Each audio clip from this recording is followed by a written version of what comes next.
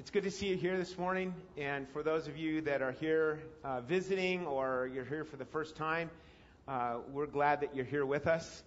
I wanted to just mention something real quick, just thanking the Lord for Dave Kittle, already involved in ministry and faithful in this way, and that's the very kind of thing. This is a good example of what we have been talking about regarding our last 3 or 4 or 5 messages on leadership. Leadership is really, it starts at home. Leadership starts at home.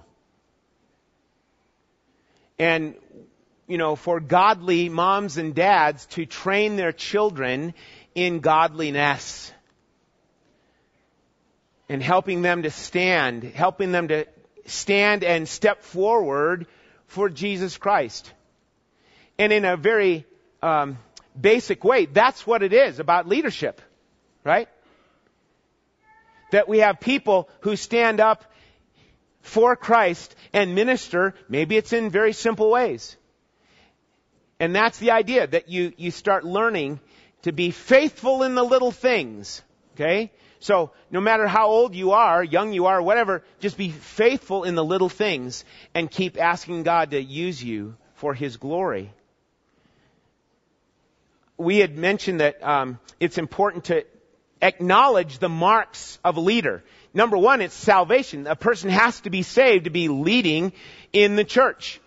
And come right with that, salvation means having a submissive heart, a submissive nature. Submission is another mark there, because it's about having a servant's heart. That you learn to have a servant's heart wherever you are. At whatever level you are at, you demonstrate a servant's heart before Jesus. He's the one that we're honoring. He's the one that we want to serve. He's the one that we meet for. Okay? So in basic ways, leadership would be, then we said last week, it's about leading in love. Leading in love. Having love be the thing that drives and motivates us. At home, at church, at work, here in the community, that love is what's motivating you and I as believers in Christ. So, it boils down to start doing the right things. Do the right things, right? Invest, parents and grandparents, investing in your children, in the young people around you, investing in them. It's being examples of godliness to them. That's the kind of leadership I want to join in with. Okay? All too often, the business world kind of sneaks into church leadership. And I'm not saying that's all bad. It's just that we got to be careful. What are we going by? God's Word or business principles that we learn from the secular world? Now, there are things that you and I can learn from the secular world about leadership. There's no question about that. But we want to glean from God's Word. And so today, we're at part 3, Essentials for Church Leadership. You have an outline in your bulletin if you'd like it to follow along. And I've made this little subtitle, Bulking Up on the Faith. Okay? Bulking up. I get this influence from my partner in ministry here. All the stuff that Pastor Brennan doesn't eat that I do. I bulk up on the wrong things. And here, that's a big image in my mind as we talk about this topic. And you know what's really cool? That it goes so quickly and so readily over to things of faith. The more you bulk up on faith, the stronger you and I will be in our walk with the Lord, in whatever it is we face. And the reason many believers don't have a strong faith, don't stand up for Christ, so to speak, or don't stand out for the Lord, so to speak, is that their diet is weak or non-existent. Their diet's on the wrong stuff. Okay? I love lasagna. But I'm not going to have lasagna morning, noon, and night. Okay? You know, you get the idea. But not just the diet, but the workouts. The workouts could be weak or non-existent in your walking in the faith. It's not like, a lot of us want to just say, well, I've got my ticket to heaven. I'm going to heaven. I'm fine. Let me be. Isn't that the way of grace? Just let everyone be? Well, here's a time where we open up the Word of God, and I want to exhort you, encourage you about your faith and the fitness of your faith. And the more we talk about that, the more we'll see men and women rise up and say, I'm going to take a stand for the Lord. So are you fit in the faith? That is a critical issue about church leadership. Church leadership has got to go by faith. We've got to be walking in faith, making decisions in faith, trusting God, walking in faith. So I have these 3 questions as you see them in your outline, that will help us evaluate things regarding your faith, my faith. Where are we really at? Let's pray together as we just launch into this now. Dear Lord, we bow before you, and we thank you that you're an almighty God, and you're a God that's not sitting back, that hasn't walked away, that hasn't left things, and you are involved, and you are an active God. Thank you for your work that you're doing. And Lord, you want to see people grow in their faith. Please use this, Lord, and your word. Use your word for your glory here in our lives, and continue that work of developing Christ likeness in us. In Jesus' name, amen. Question number 1. Are you sold on divine certainties? Hebrews chapter 11. If you'll jot that down. Hebrews chapter 11, verse 1. Are you sold on divine certainties? Now, faith is the assurance of things hoped for, the conviction of things not seen. For by it the men of old gained approval. Verse 3, look at this. By faith we understand that the worlds were prepared by the word of God, so that what is seen was not made out of things which are visible. There you go with our summer Sunday school course. And it's not just about talking about evolution all the time in our Sunday school course. There'll be other breakdowns of this topic regarding unlocking the mysteries of Genesis. And I want to encourage you, if you're in town, you're not away camping or traveling or vacationing, join us for this time, 9 o'clock to 10 o'clock in the fellowship hall. Okay? The assurance of things hoped for. Okay?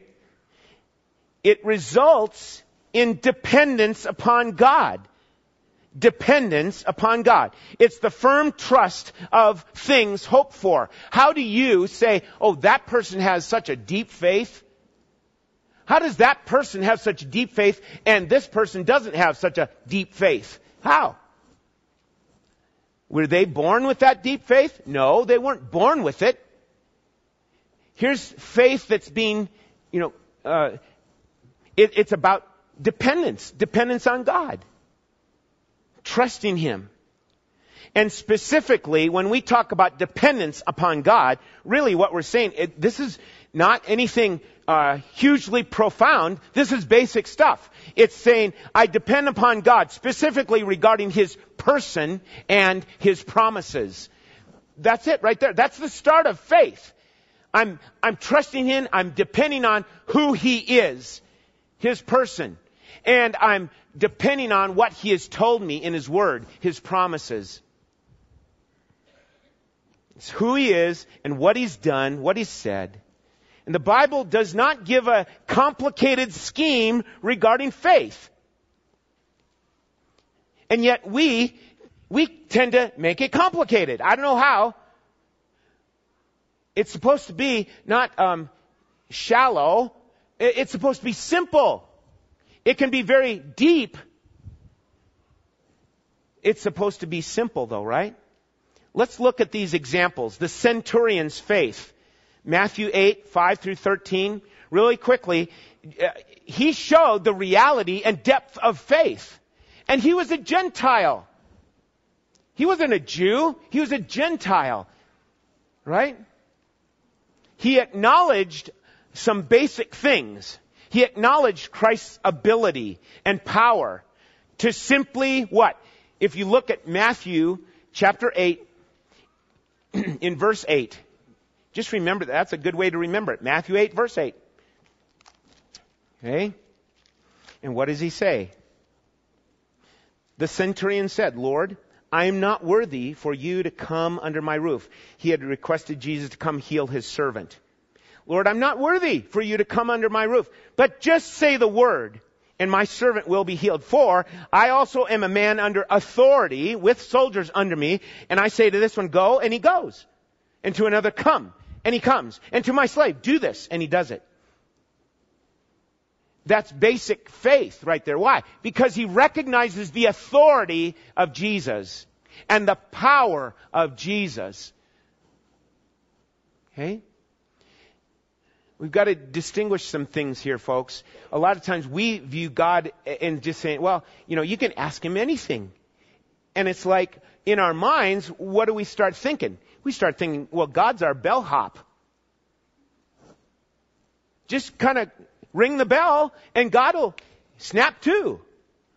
Well, I know that most of you understand that's not the case. That is absolutely not the case. But there are Christians that, we understand. Christians can start thinking in those terms. Just ask God, He'll do it. He'll give it to... Well, we need to understand this issue of Christ's authority. And then Jesus, how does Jesus respond in this situation? Jesus says, look at verse 9. I'm sorry, verse 10. Jesus heard this. He marveled. He was like amazed. He said, truly, I say to you, I have not found such great faith with anyone in Israel. And the centurion didn't give him a rundown of all of his theology. He just put his trust in what Jesus could do and what Jesus could say. Isn't that beautiful? Just say the word. Just say the word. Lord, heal him. Okay? He exalted Jesus with his faith. What about Abraham? Let's turn to Romans 4. Real quickly, Romans 4 is the spotlight on faith, how Abraham was justified by faith, and what happened here. Chapter 4, verse 18. Chapter 4 of Romans, verse 18. In hope, against hope, Abraham believed so that he might become a father of many nations. A father of what? A father of faith. The father of faith. Okay? According to which had been spoken, so shall your descendants be. And without becoming weak in faith, he contemplated his own body, now as good as dead, since he was about 100 years old. And regarding the deadness of Sarah's womb. Yet, with respect to the promise of God, Abraham did not waver in unbelief, but grew strong in faith, giving glory to God, and being fully assured, here it is, that what God had promised, he was able also to do. And keep going.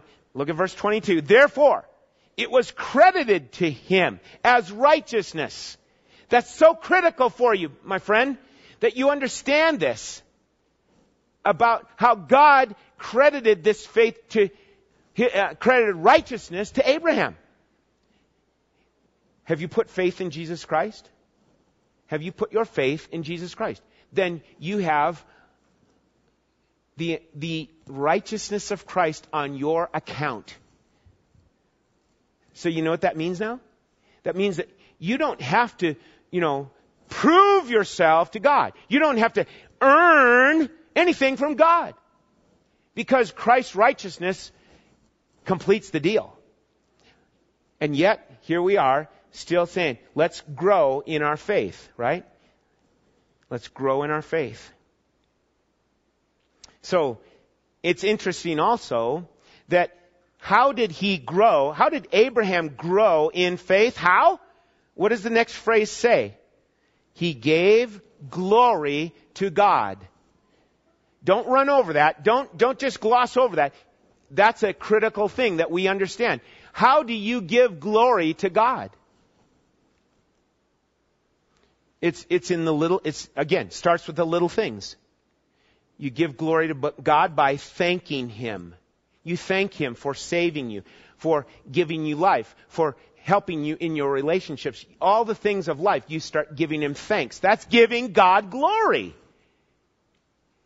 And when you have faith, that gives Him glory. That's the idea behind being justified. We're justified by what? Faith. We're justified by faith. But see, a lot of what you hear in life is like, oh, just have faith. Just have faith. Be a person. Oh, she's a real person of faith. And all of a sudden, the next thing you know is like, oh, well, I just need faith. And I float around on faith because I've got faith. What is faith about? It's to put faith in the person of Jesus. Faith always has an object, right? And sometimes the faith that we have is not in Christ, it's in something, but not Christ. Make sure that you're thinking along these terms. You put faith in the person of Jesus Christ. Okay? He's not dead. He's not in the tomb. He rose up gloriously. And so we put faith in the living one, Jesus. Okay? Abraham gave glory to God. And he knew that God had promised, he was fully assured what God had promised, that he was able to do it. That is exciting. Now you take that and translate it into your life and the things that are going on.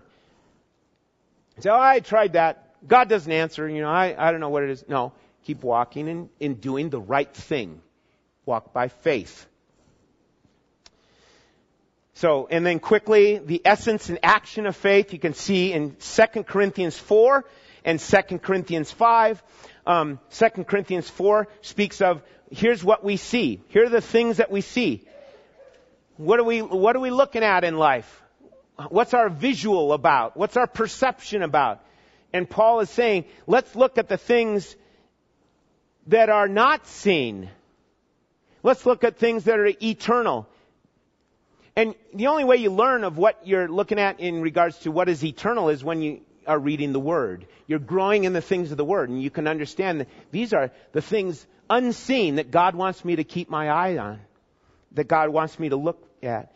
The things that we see are temporal. That's what we see with our own eyes. But the things which are not seen are eternal.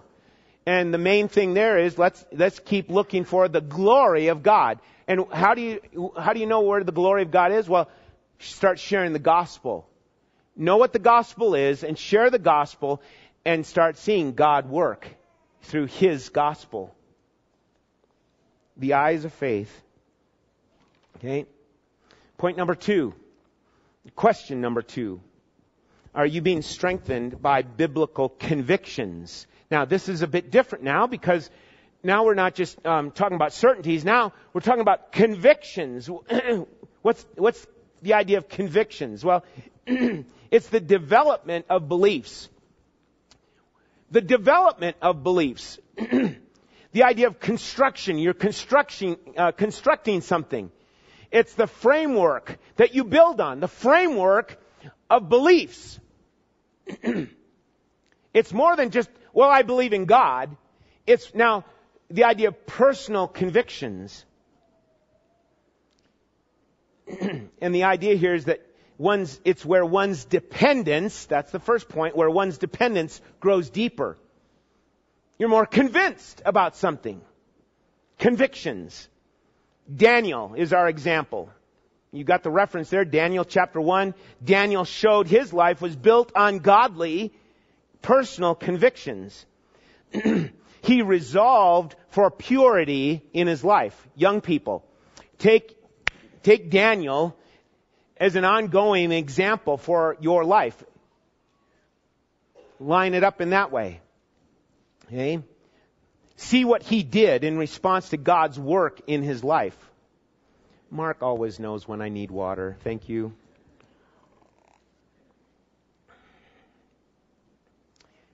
So Daniel said, I'm resolved in this. I'm going to say no to that and no to that because I know that's not going to be good for me.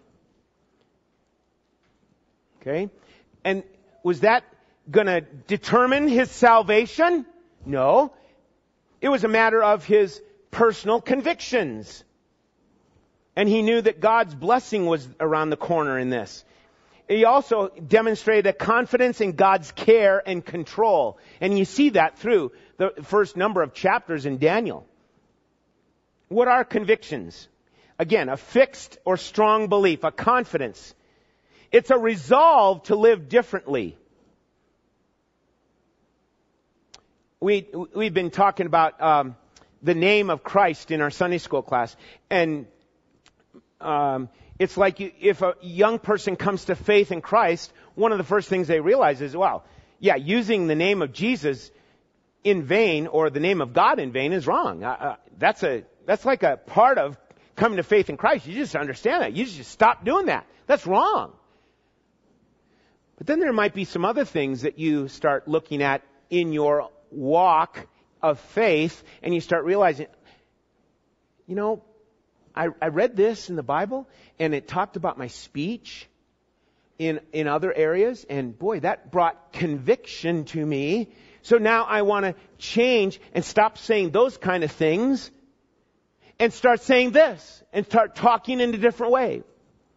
Convictions. How you treat other people. Here's personal convictions. Young men. Personal convictions about how you should treat young ladies. Okay? Girls are kind of smirking down here. No, but serious. This is something that's it's being thrown out. Why bother? Hey, just let's have whatever. No, young men ought to treat young ladies in a godly way. There's just way too much of the opposite happening. Okay? Convictions, personal convictions. Now listen, this is very, very important. It's critical to have convictions if they're drawn from the Word of God. Let's admit it. There's people in our community that have personal convictions, but they aren't drawn from the Word of God. And so we must understand our personal convictions ought to come out from the Word of God. Okay? People can have convictions but be lost and caught up in false religions or other systems of whatever. But it's critical that you and I be growing in the grace and the knowledge of our Lord Jesus Christ. Biblical convictions is a commitment to God's Word as our authority. Okay? And it gets back to Daniel's example. Where was Daniel? Was he in his backyard? Was he hanging out with his buddies? Well, he had some buddies to hang out with, but he wasn't in his backyard. He was in a foreign country. Foreign culture. They got a name change. All that. Pressure on them. Pressure. Conform. Compromise. Would have been real easy for him to have compromised. Hey, mom and dad aren't around watching. I'm here with the king's palace. Maybe no one will see. It's okay, isn't it? Compromise. It's real tempting. And yet, he didn't. He didn't compromise in it. He stayed true. He refused to compromise his faith and his convictions, despite the name changes, despite the foreign location, despite the diet change and all that. So what's the best way? If you're growing in understanding of convictions, what's the best way to develop and maintain godly convictions? Think about that. How do you develop and maintain godly convictions? Well, it's not complicated. Go back to, here's my Bible reading. Here's my Bible memorizing. Here's my Bible meditation. Time with Jesus. Here's prayer. Here's communion. Those are basics. Are you doing that? When you do that, you will grow in your faith. But come back to, I'm pretty comfortable in my American life. Kind of easy going. Don't make a big wave. Don't make a big deal about it. I didn't read anything about Jesus saying, don't make a big deal about it. He said, you ought to be like light, shine in a dark place, so that people will see it and they'll give glory to God. Okay? So the best way to develop, maintain godly convictions, read, meditate, and memorize God's Word. The best way to live out our convictions is with wisdom and tact. Don't just kind of, barge into the group of people at work or whatever, say, okay, here's how the cow ate the cabbage. How we're going to do things here. No, you don't do that. You say, God, give me wisdom and tact in regards to how I live this out in my life. Conduct yourselves with wisdom towards outsiders. Colossians chapter 4. Okay. Number 3, next question. So here's the build-up. Are you sold on divine certainties? Are you being strengthened in biblical convictions? Point number 3, or question number 3, what happened next in the storyline of Daniel? So here's the question. Will you stand with courage? Say, oh, you lost me there. I'm not going there. Look, I'm not suggesting that you'll stand, in standing for courage, that you're going to end up in a fiery pit. Or you're going to end up with the lion in the lion den. Now, God knows the strength that you have and what you can handle. He knows that. But it's a matter of saying, I will stand with courage. Because here's the build-up of it. What's building it up? It's certainties of God and His promises, and it's convictions of my life that I understand. Here's what I understand from the Word of God. And what is that courage? Are you standing with courage? If so, it's the durability for life challenges. That's what it's getting at. We want to be ready for life's challenges. You don't know what's coming around the corner. I don't know what's coming around the corner this week, next month, next year. We don't know. This is what helps us get prepared. Is that we're saying, you know what? I want to recognize what's at stake in this world. And Jesus already told us. John chapter 16, verse 33. These things I have spoken to you. That what? So that in me you may have peace. Why? Because in the world you'll have tribulation. It's not going to go for you. It won't be easy. So, take courage, he says. There he is, saying, take courage. I have overcome the world. I want this to build up in our hearts and minds to say, yes, I want to grow in faith. And I want to stand with courage.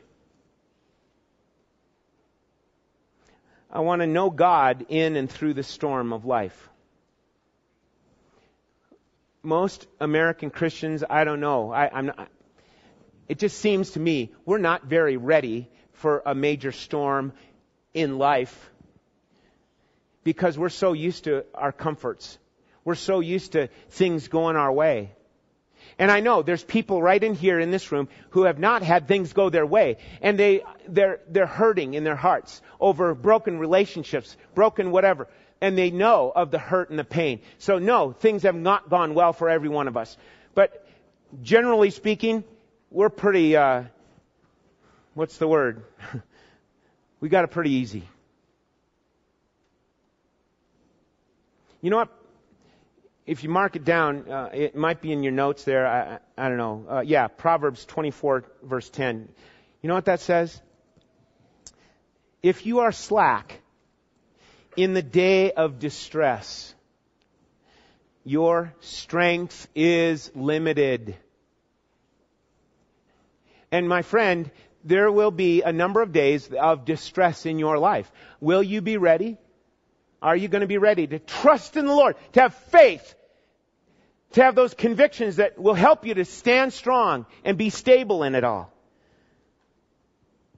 The idea is that, again, it comes back to the basic thing of intake of the Word of God, regular times of prayer and communion with the Lord, and being alert for what comes next.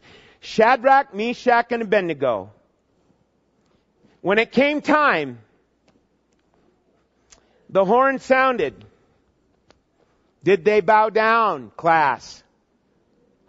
I mean, you know that. You know. Did that all of a sudden just dawn on them? No, here was the business of somehow, some way, here had been development of these beliefs and convictions. And they stood firm. And they stood. And they were thrown in the fiery pit. We call it courage. If they were standing right here with us and we were interviewing them, what would they say? Would they say, oh yeah, we had courage? What would they say? They say, well, we're just doing the right thing. We believe in God. We don't believe in false idols. We believe in God. We're going to stand. We're not going to bow down and worship. We'll only do that with the one true God. They did the right thing. You and I can decide and choose. When you walk out of these doors, you can decide and you can choose. What? Keep walking in faith today.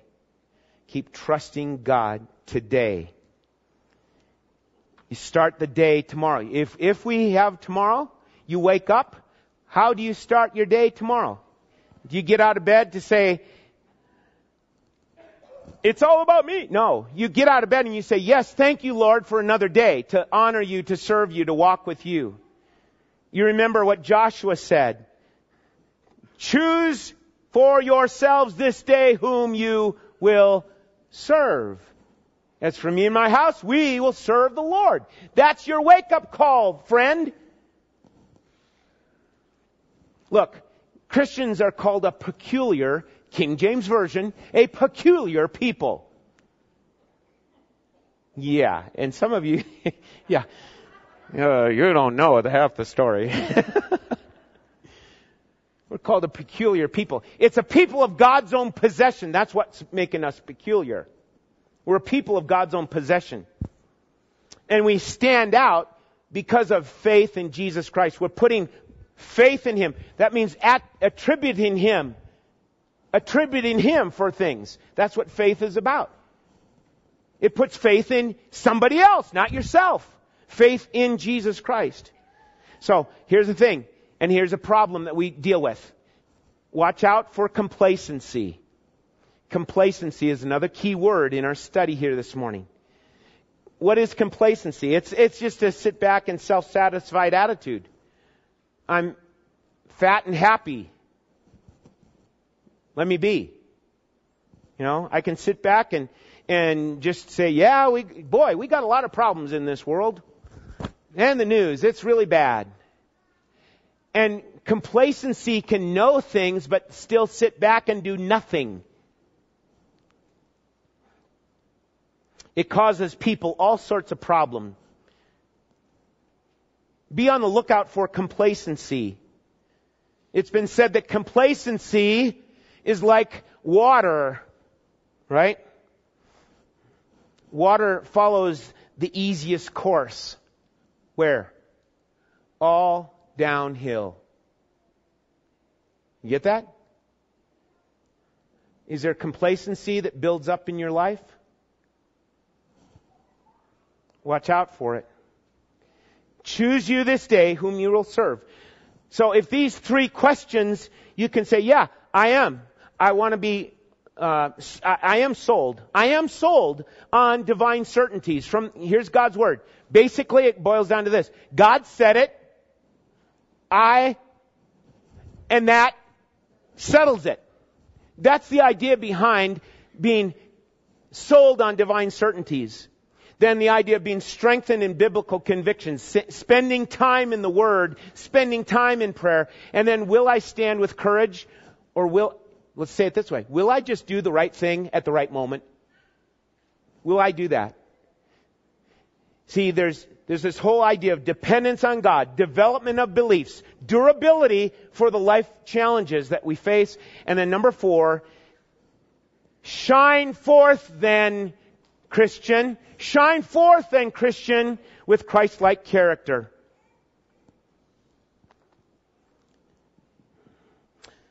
Though I walk through the valley of the shadow of death, I will fear no evil, because I have memorized my Bible. Doesn't say that, does it? Why? For thou art with me. God's a real God. He's an alive God. And He cares for His children. And more importantly, He cares for His glory, His fame. So let's lift Him up. Let's be Christ-like in our character. As in regards to leadership, these 3 friends of Daniel, Shadrach, Meshach, and Abednego, you know what they did by standing up and doing the right thing?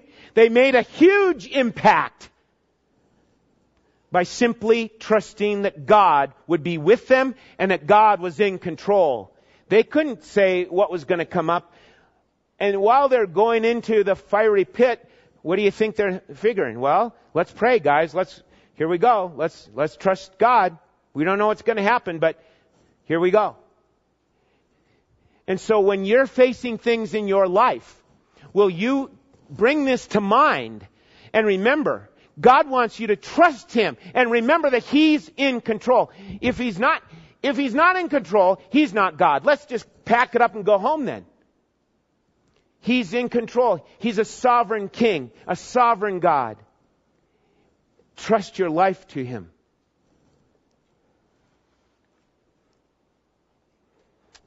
I want to finish with these thoughts here on what character develops. We want character developed in our young people, right? We want to see our young people, shine with good, godly character. You know what this is really getting at? It's the precious commodity of one's integrity. What is a person really like? When no one's looking, it's about character. It's about integrity, right? I want you to mark this down in your notes if you're taking notes. 1 Thessalonians chapter 2, verse 10 through 12. Okay? Paul shares of his integrity with his listeners there, his readers. He shares of his integrity.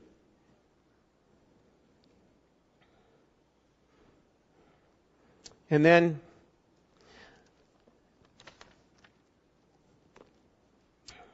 character, as Dr.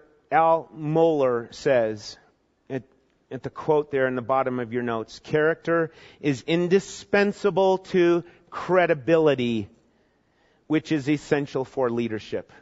Folks, if you have not yet added this to your library, I would encourage you to do so. This is a great book on leadership. It's by Al Mohler, The Conviction to Lead. The Conviction to Lead. 25 Principles for Leadership That Matters. I encourage you to check that out.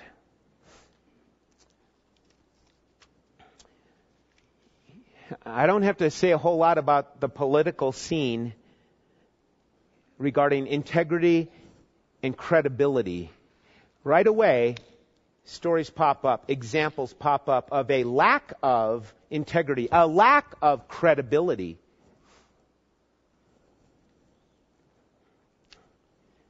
And when we start with trusting in Jesus Christ, we put faith in Him, and then God starts doing this work of sanctifying you and helping you to see that nothing else really matters compared to what?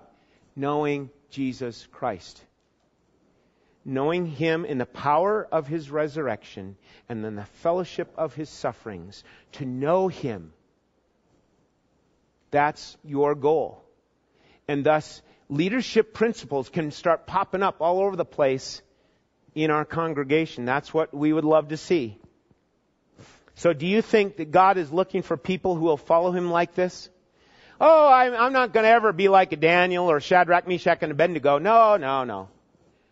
You know what? That's a bad choice to think. You need to say, wait a minute. At the right moment, they did what? The right thing. They did the right thing. Do you know the Lord? Do you love the Lord? Let's start doing the right thing in this way and seeing faith grow. To be saying, we're not boasting in how big or whatever our faith is. We're boasting in a strong and mighty Savior. That's what we want to do. Because why?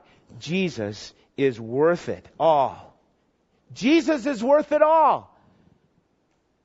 Far greater than all the lures and all the pleasures of life that we have. Let's lift Him up. Let's praise Him. 1 Timothy chapter 4 verse 12 says this. Paul writes to Timothy to say, be an example to all believers in what you say, in the way you live, in your love, in your faith, and in your purity.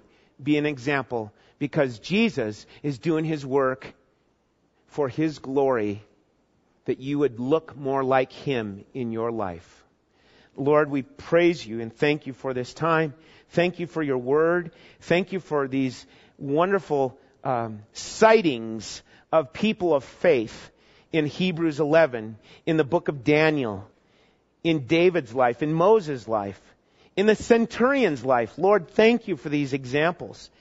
And Lord, help us to step forward and to stand trusting You, looking to You, and seeing a great and awesome God.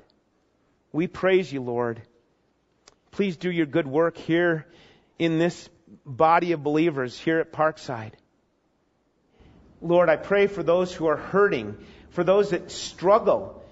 I pray that You would help them to lift their eyes and look and see an almighty God, one that they can trust and cast their cares upon. Lord, thank You for this time that we've had. Now, as we go, dear Lord, please help us in trusting a faithful God, that You will establish and that You will guard us from the evil one. We praise You in Christ's name. Amen.